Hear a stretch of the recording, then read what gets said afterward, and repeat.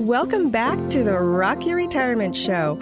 I'm your host, Kathy Klein, and today we're talking about something serious, and that is rebuilding relationships with your adult children. Now, if you've listened to the show before, you are probably aware that I personally don't have any children. But one thing that I do know is that most of my listeners do, and some of them don't talk to their kids anymore. So if you have children and your relationship seems strained, or if you know someone who no longer talks with their kids, then this is the episode for you. In this show, we'll show you how to deal with rejection from family members, including your adult children. Today's guest is Tina Gilbertson, and she's an expert who helps parents of estranged adult children. But before we dive in, I wanted to tell you that this episode is brought to you by the Baby Boomers 30-Day Journal. This write-in journal helps you keep your life on track by tracking what's important to you. And these are the 6 pillars of retirement that we've talked about on the show. One of those 6 pillars is family. Whether it's becoming closer to your natural family or finding a non-blood family to lean on, these issues are important. To get a copy of the book, head on over to Amazon and search the Baby Boomers 30-Day Journal. And if you have it already, I'd love an honest 5-star review. Okay, I won't make you wait any longer. Let's go ahead and welcome Tina Gilbertson. Tina, thank you so much for coming on the show. I really appreciate it. Well, Kathy, I really appreciate being able to be here with you. I love the show, and it's an honor to be a guest.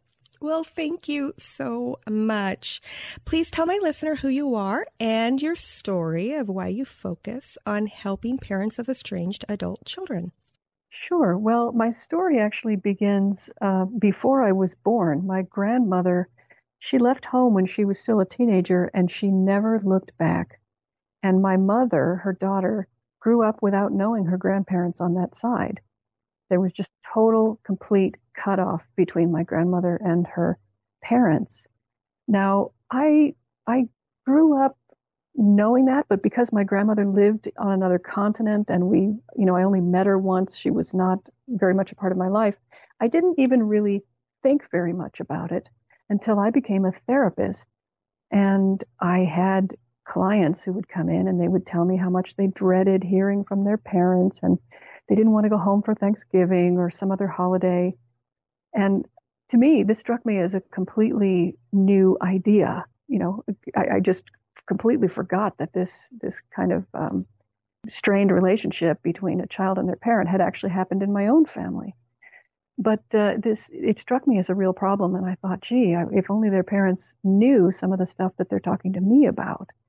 So I wrote an article on my website, and I thought, well, I better make this general, because really, how many parents are we talking about here? This is probably a more general problem. So I wrote an article called What to Do When Someone Won't Talk to You.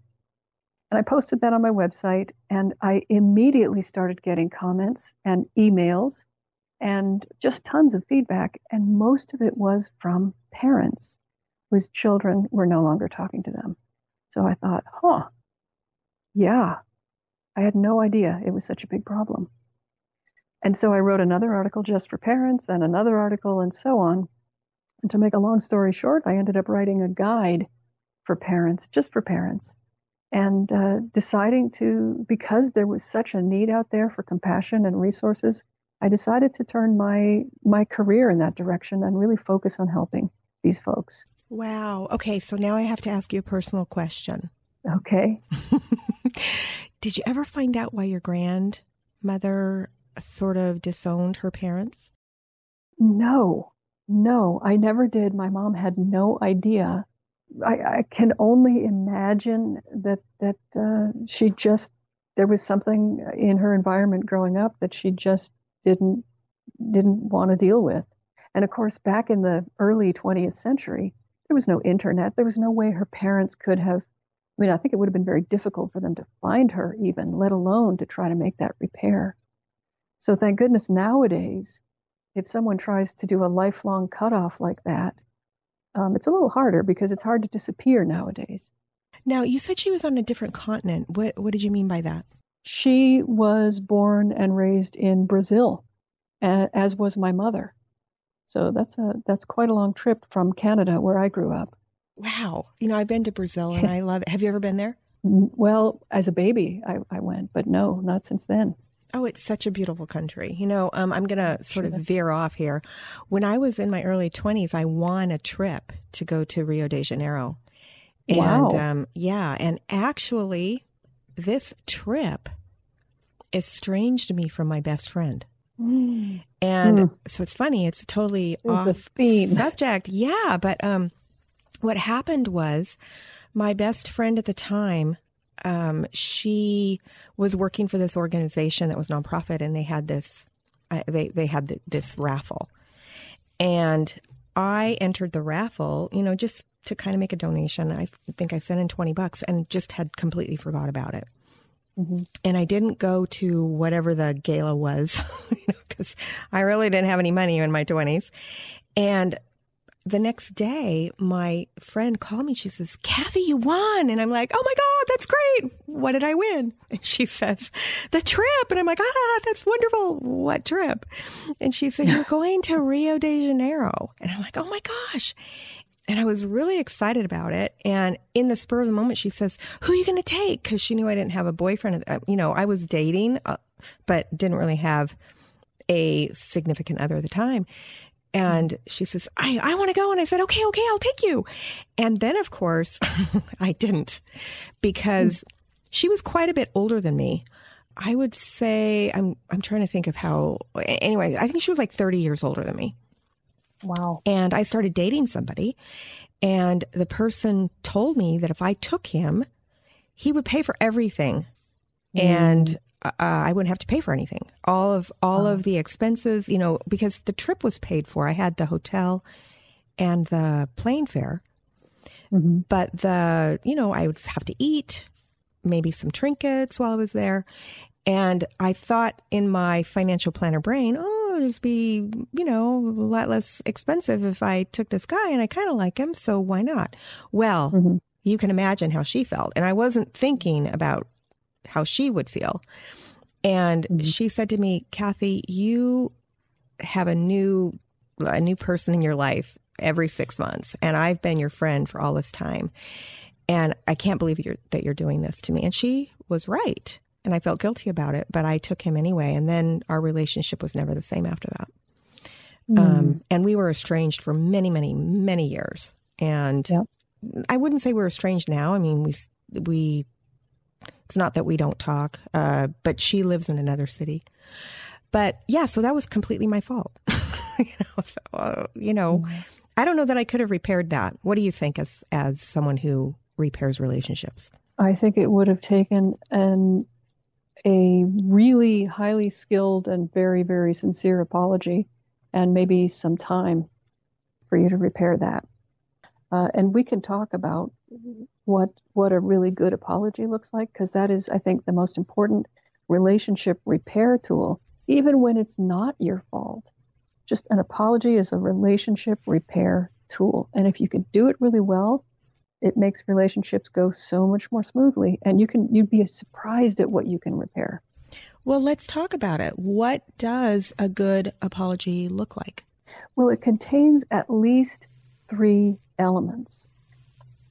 And let's look at let's look at a bad apology to see what that looks like. A bad apology is like, "I'm sorry you feel that way." I hate that.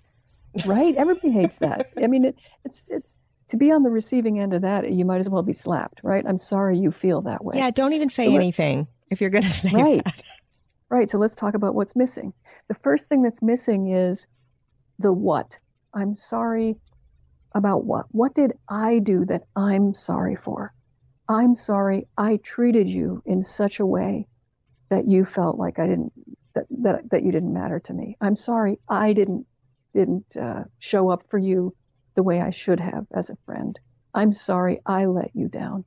So a good apology starts with, "I'm sorry I did something. Sorry about what I did." And then you want to be specific about what you did so they know that you know what you're apologizing for. Because just saying, well, I'm sorry, blanket, I'm sorry, it doesn't have the same impact.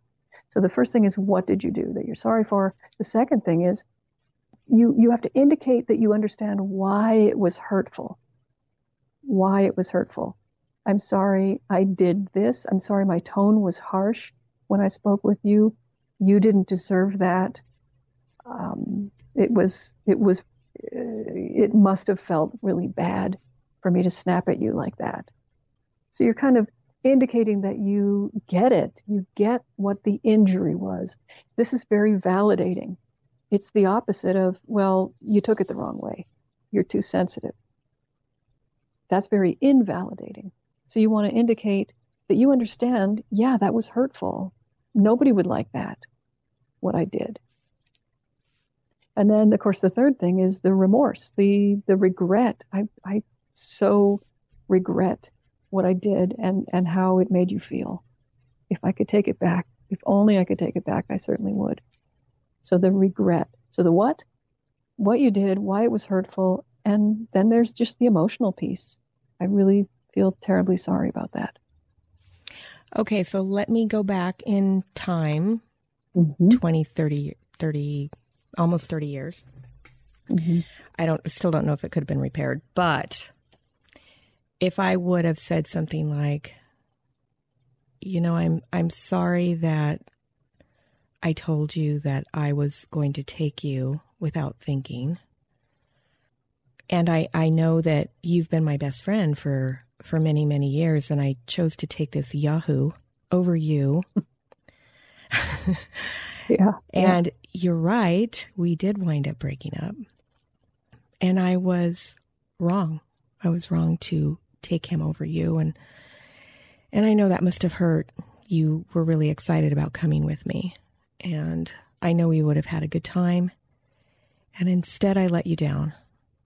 And I'm sorry. Something like that? That's really good. That's really good.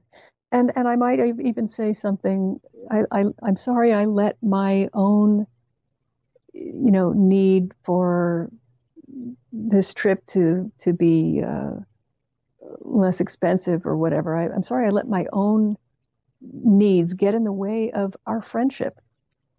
I had asked you, we were going together, and then I let my own needs cloud my judgment. And I so regret that because of the impact that it had on our friendship, and understandably so. Right.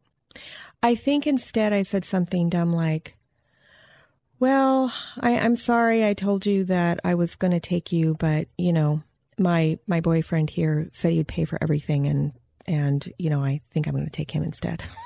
So you were completely honest with her. Oh, well, yeah. You were honest. I'm overly honest, but sometimes my delivery can seem harsh. Well, that's true for all of us. It takes a lot of forethought and skill and practice. And also, the other thing that gets in the way of a good apology, and this is true for a lot of parents, is defensiveness. It's really hard to give a good apology if you feel defensive or if you feel like a dope for what you did. Yeah. So for me, the defensive part was, well, I was excited. It was in the moment, and she shouldn't have asked. That was that was my thinking at the time. Yeah, right. Yeah. When we feel like we've maybe have unwittingly hurt somebody or done something that we feel doesn't put us in the best light, we do get defensive. And, it comes out in our apologies. It just around the corners, it just sort of seeps out through the edges of our apologies. And that taints the apology. So it's hard to do, but you've got to get into a place of just complete defenselessess. Which is so hard to do, especially in the moment. So hard. Like it's easy for me now because it's, almost 30 years later. Yeah. But back then I just let our relationship die. It's like, and I always felt bad about that afterwards. Yeah.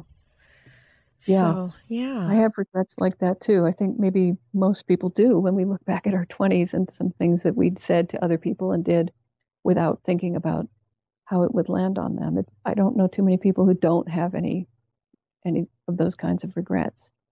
But I think parents in particular deal also with this kind of core shame about, there's so much pressure on parents to be perfect and to parent perfectly and to never make sure that their kids are never hurt and that they thrive. That if you just scratch the surface, you'll find this parental shame and this self, not loathing, but self-denigration about regrets. Like I know I did things wrong. I wish I'd done things differently.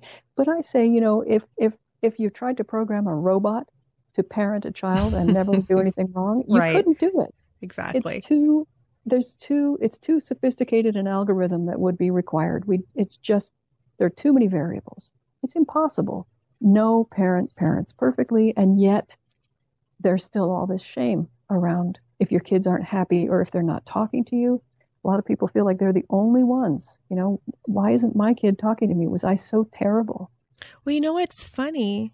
What's funny too is that people have different perspectives about what their parents did.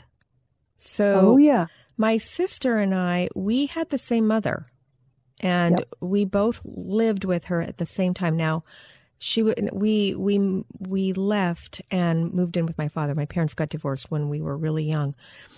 But her memories are way different. I mean, we had the same experiences, but our memories and the way we react to them are different.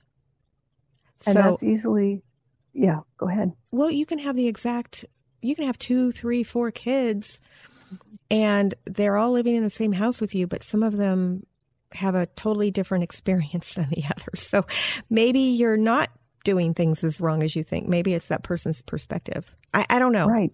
You're the therapist. Yeah. You're right. I mean, you're absolutely right. I think that's the norm, is for kids to have different experiences of growing up in the same home. Part of that is temperament, right? The kid comes into the world, they're not a blank slate, they have some sort of personality, you can see it immediately. So there is something of temperament involved, but there's also birth order and what's going on in the parents' lives when that particular child is born. And, having 2 kids instead of 1 or 3 kids instead of 2, there are so many factors that do go into making subtle differences in the experiences that kids do have. Their needs may be different. They may share the birth order of the parent, which can put more stress on a relationship between a parent and a child. For example, a firstborn parent will often have higher expectations of their firstborn child than of any subsequent children. And it's thought that, there's just some sort of projection there. It's like, this is me getting a chance to do my childhood over again.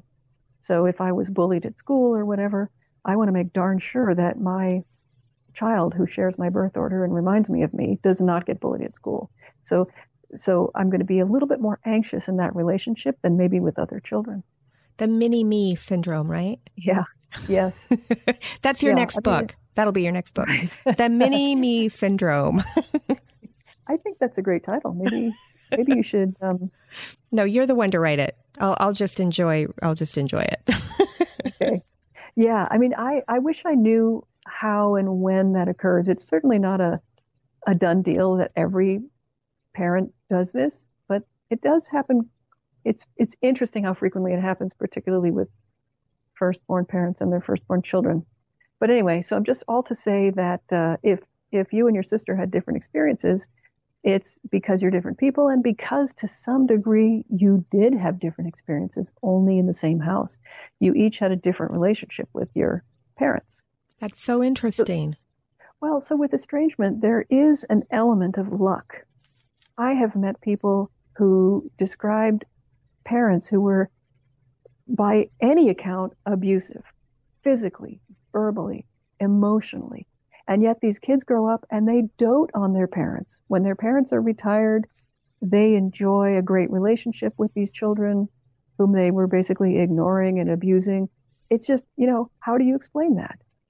These parents are lucky that their kids, were able to overcome that and still value the relationship. Other parents are very mindful about their parenting. There's no abuse and everything, and they end up somehow on the outs with one or more of their children. So even though there's an element of luck, though, I think it's important to recognize that that's not the only thing going on. If it were just a matter of, oh, well, I've got a child who is unforgiving, then there would be nothing you could do. And in my experience, that's rarely the case, that there's nothing the parent can do to repair the relationship. So yes, temperament is a factor, luck is a factor, but I think there are other factors that parents have much more power with than they realize. So do you have some steps that the listener can take to repair that damage that's been done? Yeah, I think the first steps are emotional, and then there's strategic steps that you take in relation to your child. But the most important thing that has to happen for a relationship to be repaired is that the parent has to find a place of compassion. Now that may just sound like, well, that's kind of vague. So let me say what I'm talking about. There are some obstacles to compassion and therefore to relationship repair. One of them is this shame/defensiveness that parents experience when their child is rejecting or ignoring them. Inside the parent, there's a lack of compassion for herself or himself. It's like my child is rejecting me. I feel unworthy. I must have been a bad parent. At some level, there may be ambivalence there. It might just be, I'm angry at my child. How can they do this? But at some level, there's also, what's wrong with me? And so the parent needs to bring self-compassion into the picture and really, really embrace the idea that they're human and they did the best that they knew how at the time. They made sacrifices. They are okay as people. They're good enough. That's really important. For you to repair a relationship with anyone, your relationship with yourself has to be intact. And that requires self-compassion because we're all human.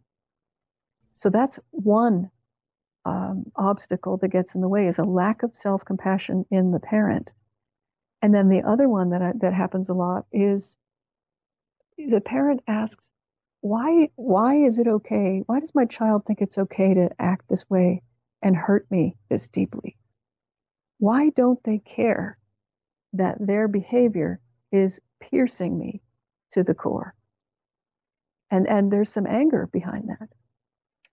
And so the shift that needs to happen there is to understand that your child is probably not, 9 times out of 10, 9.5 times out of 10, they're not being callous, they're not being intentionally cruel or neglectful about hurting you. 9 times out of 10, your child is herself or himself hurt by something in the dynamic, the relationship between you. They are hurt and they are retreating, and their retreat is hurting you.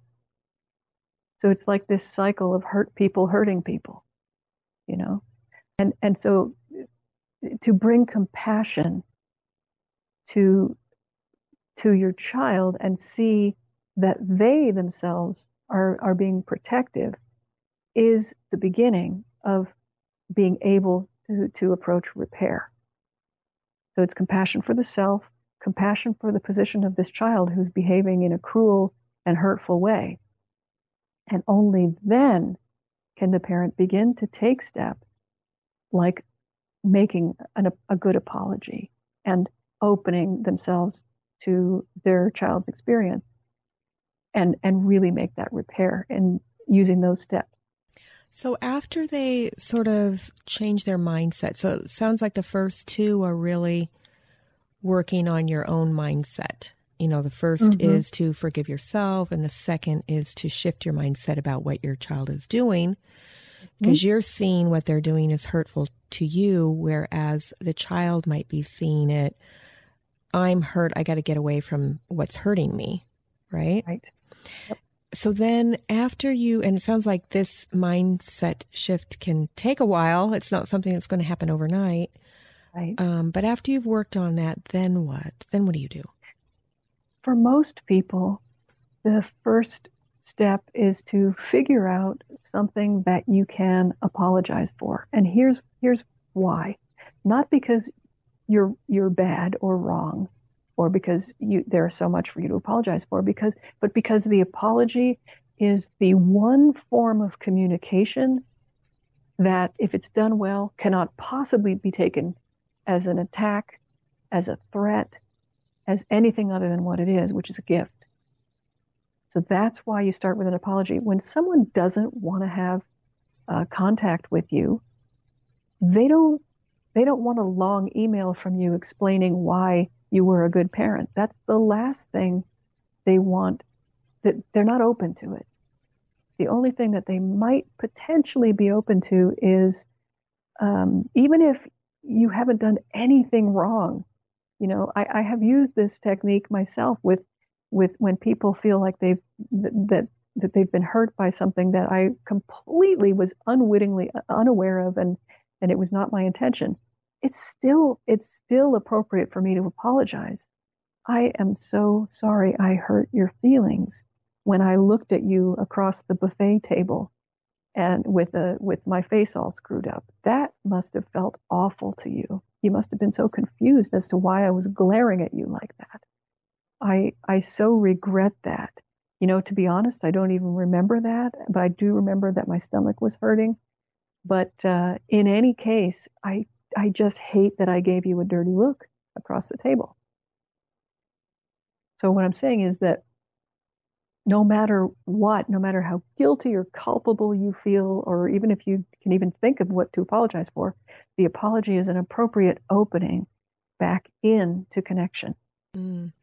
So, in other words, no matter how silly it might seem, like you would say something beautifully, whereas I might say, "You're out of your mind. I don't even remember seeing you at the buffet table that day. Right. I don't even know what you're talking about." That's the natural response. That is the natural knee-jerk response. What are you talking about? No, I didn't. I didn't give you a dirty look. What are you talking about? Were you even there? I don't even remember you being there. I didn't even see you. Yeah, exactly. That is a natural human response to something when you're blindsided by somebody being hurt by you. But unfortunately, that natural response is received as invalidating. You don't care about my feelings. You don't take any responsibility for your behavior. You don't care if you hurt me. Right. And it starts this cycle of hurt. I hurt you, you hurt me, and on until we can't be together anymore. Is there such a thing as an apology coach? What an interesting thought. I don't know. There's another book for you, The Apology Coach. The Apology Coach. Well, Harriet Lerner has written a good book called Why Won't You Apologize? That's all about apologies. Interesting. Yeah, I've read excerpts, but I haven't read the whole thing yet. But, I'm sure she's got some very good stuff in there. Okay. Now, let's say you apologize. Is there an instant, so you apologize and then all of a sudden it's happy ever after? How does that work? Well, that's perceptive of you to ask. The answer is, of course not. Not usually, because often the person may not even know how to respond to a beautiful apology. They have got you pegged as someone who is just turning a blind eye to their pain, doesn't care, doesn't take any responsibility. Maybe they think you're a narcissist. And then when you come out with this remorse and accurate empathy for them, they have no idea how to respond to that. So what you might get back is complete silence. But if what you've been getting before is angry responses, and now you get a neutral response or silence, then you will know that you've had an impact. But the best way to know that you've had an impact is to make a great apology and trust that that's what you've done. And then you may need to give it some time and then try again. It's been a few months since I called you. And I just wanted to call and check in again and let you know that I stand by what I said the last time I called. And I do so regret hurting you. And if you can find it in your heart to maybe have a conversation with me, I would really love to apologize to you face to face or voice to voice. So what you're doing is you're being consistent in your approach. And that consistency is very important, because even a broken clock is right twice a day. People can't necessarily trust that someone who gives a great apology on Tuesday is still going to be remorseful on Wednesday.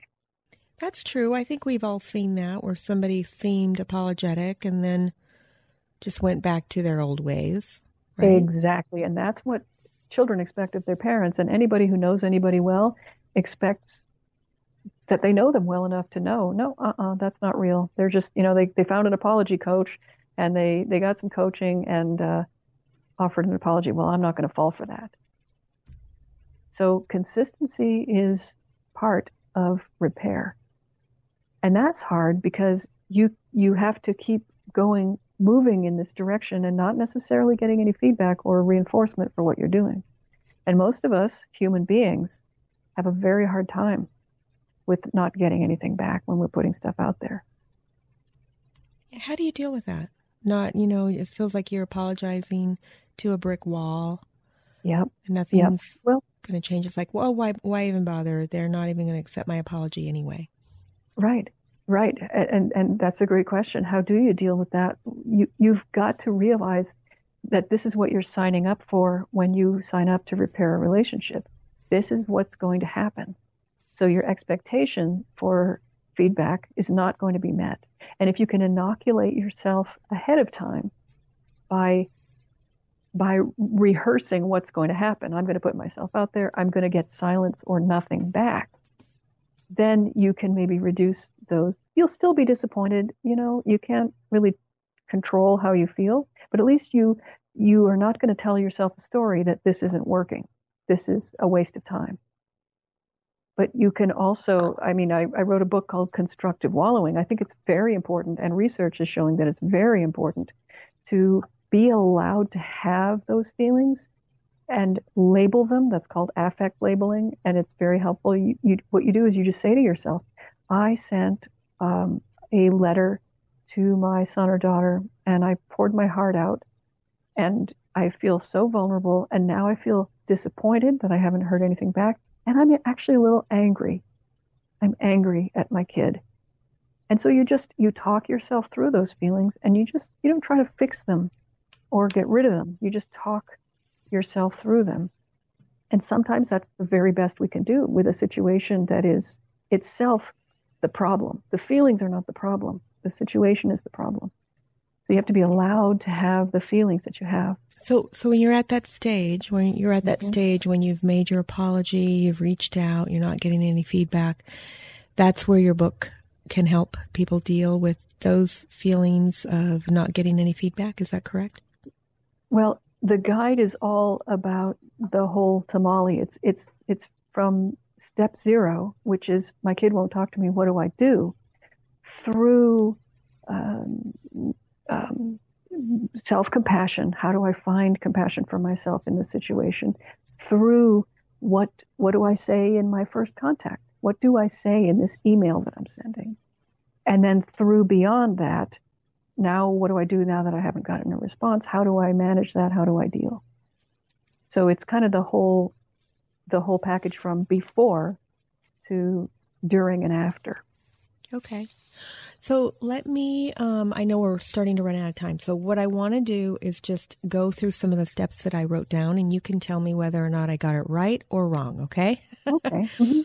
Okay. So the first thing that you need to do when attempting to repair a relationship is be compassionate toward yourself, because you, especially as a parent, you can't be expected to do everything 100% right. You're human. And I am a Christian. As far as I know, the only perfect human was Jesus. None of us are perfect. And if the listener's not Christian, that's fine. Just ignore that comment. Okay. Now, number 2, you have to shift your mind about why your child is doing what they're doing. They're not necessarily doing it just to hurt you. They might be pulling back to protect themselves.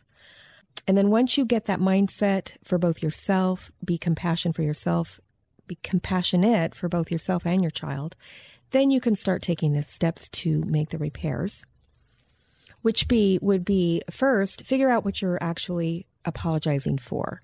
You can't just make a blanket apology about nothing. It's got to be about a specific event. Mm-hmm. And then give a good apology. Don't explain why you weren't at fault. Give an actual good apology, which you kind of coached me through at the beginning of this episode. Mm-hmm. Yep. Then, excuse the papers rattling, I'm looking at my notes. After you've made that apology, expect a neutral response or silence. Don't expect them to come arms outreached, oh, I'm so glad you finally saw the light, and apologize, because that's probably not going to happen.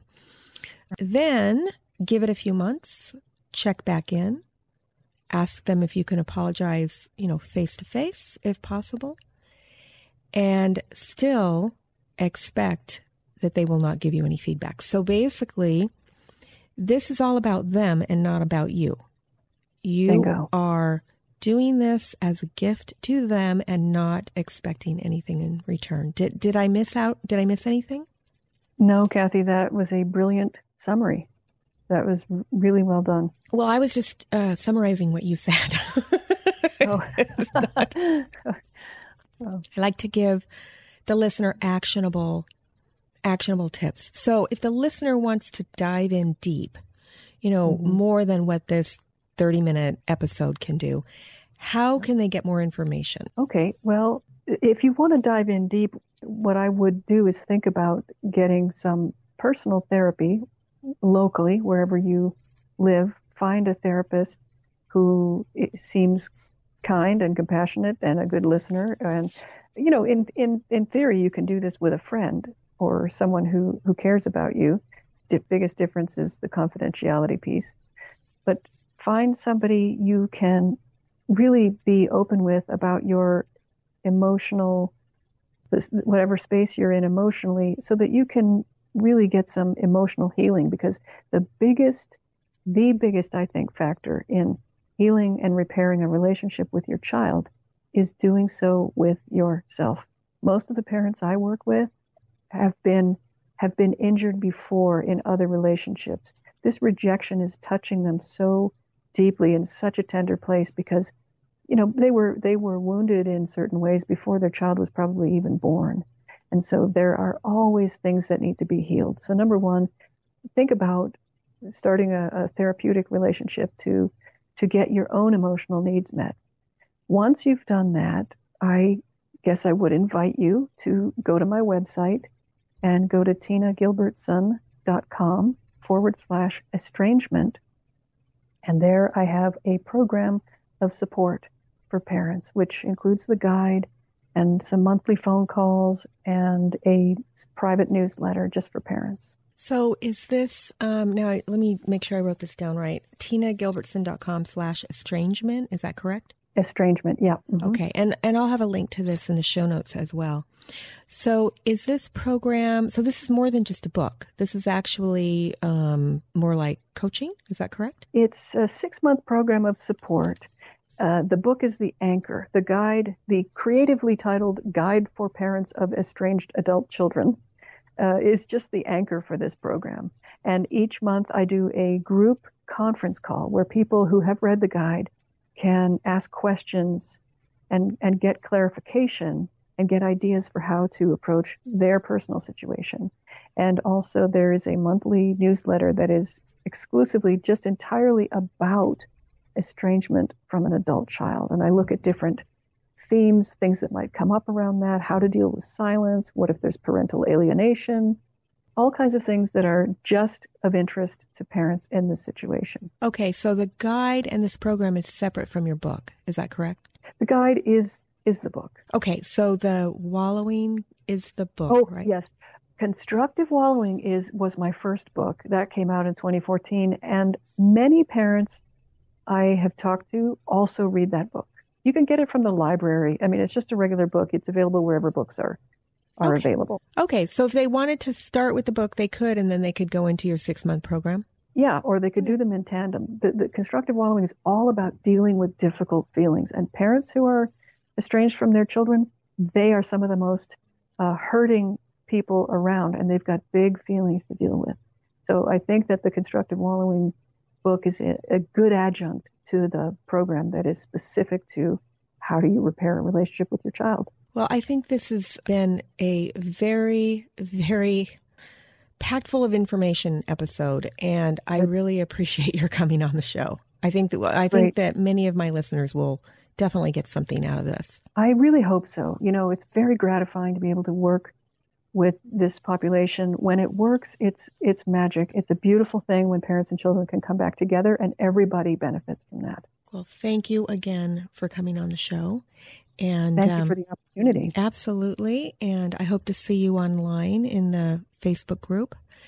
Yep. And for my listener, we'll see you next time on Rock Your Retirement.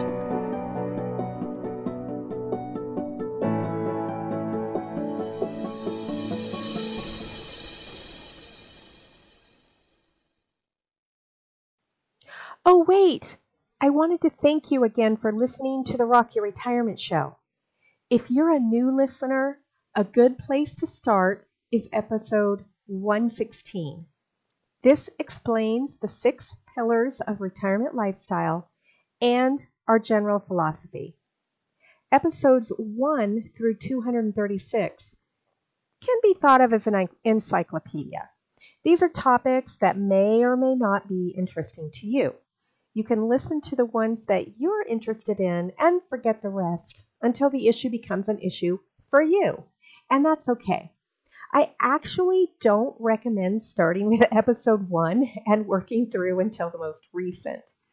That's actually not how the show was designed. Of course, if you want to do that so you can see how the show changed over time, you're welcome to. Now, starting in August 31st of 2020, we changed the format of the show.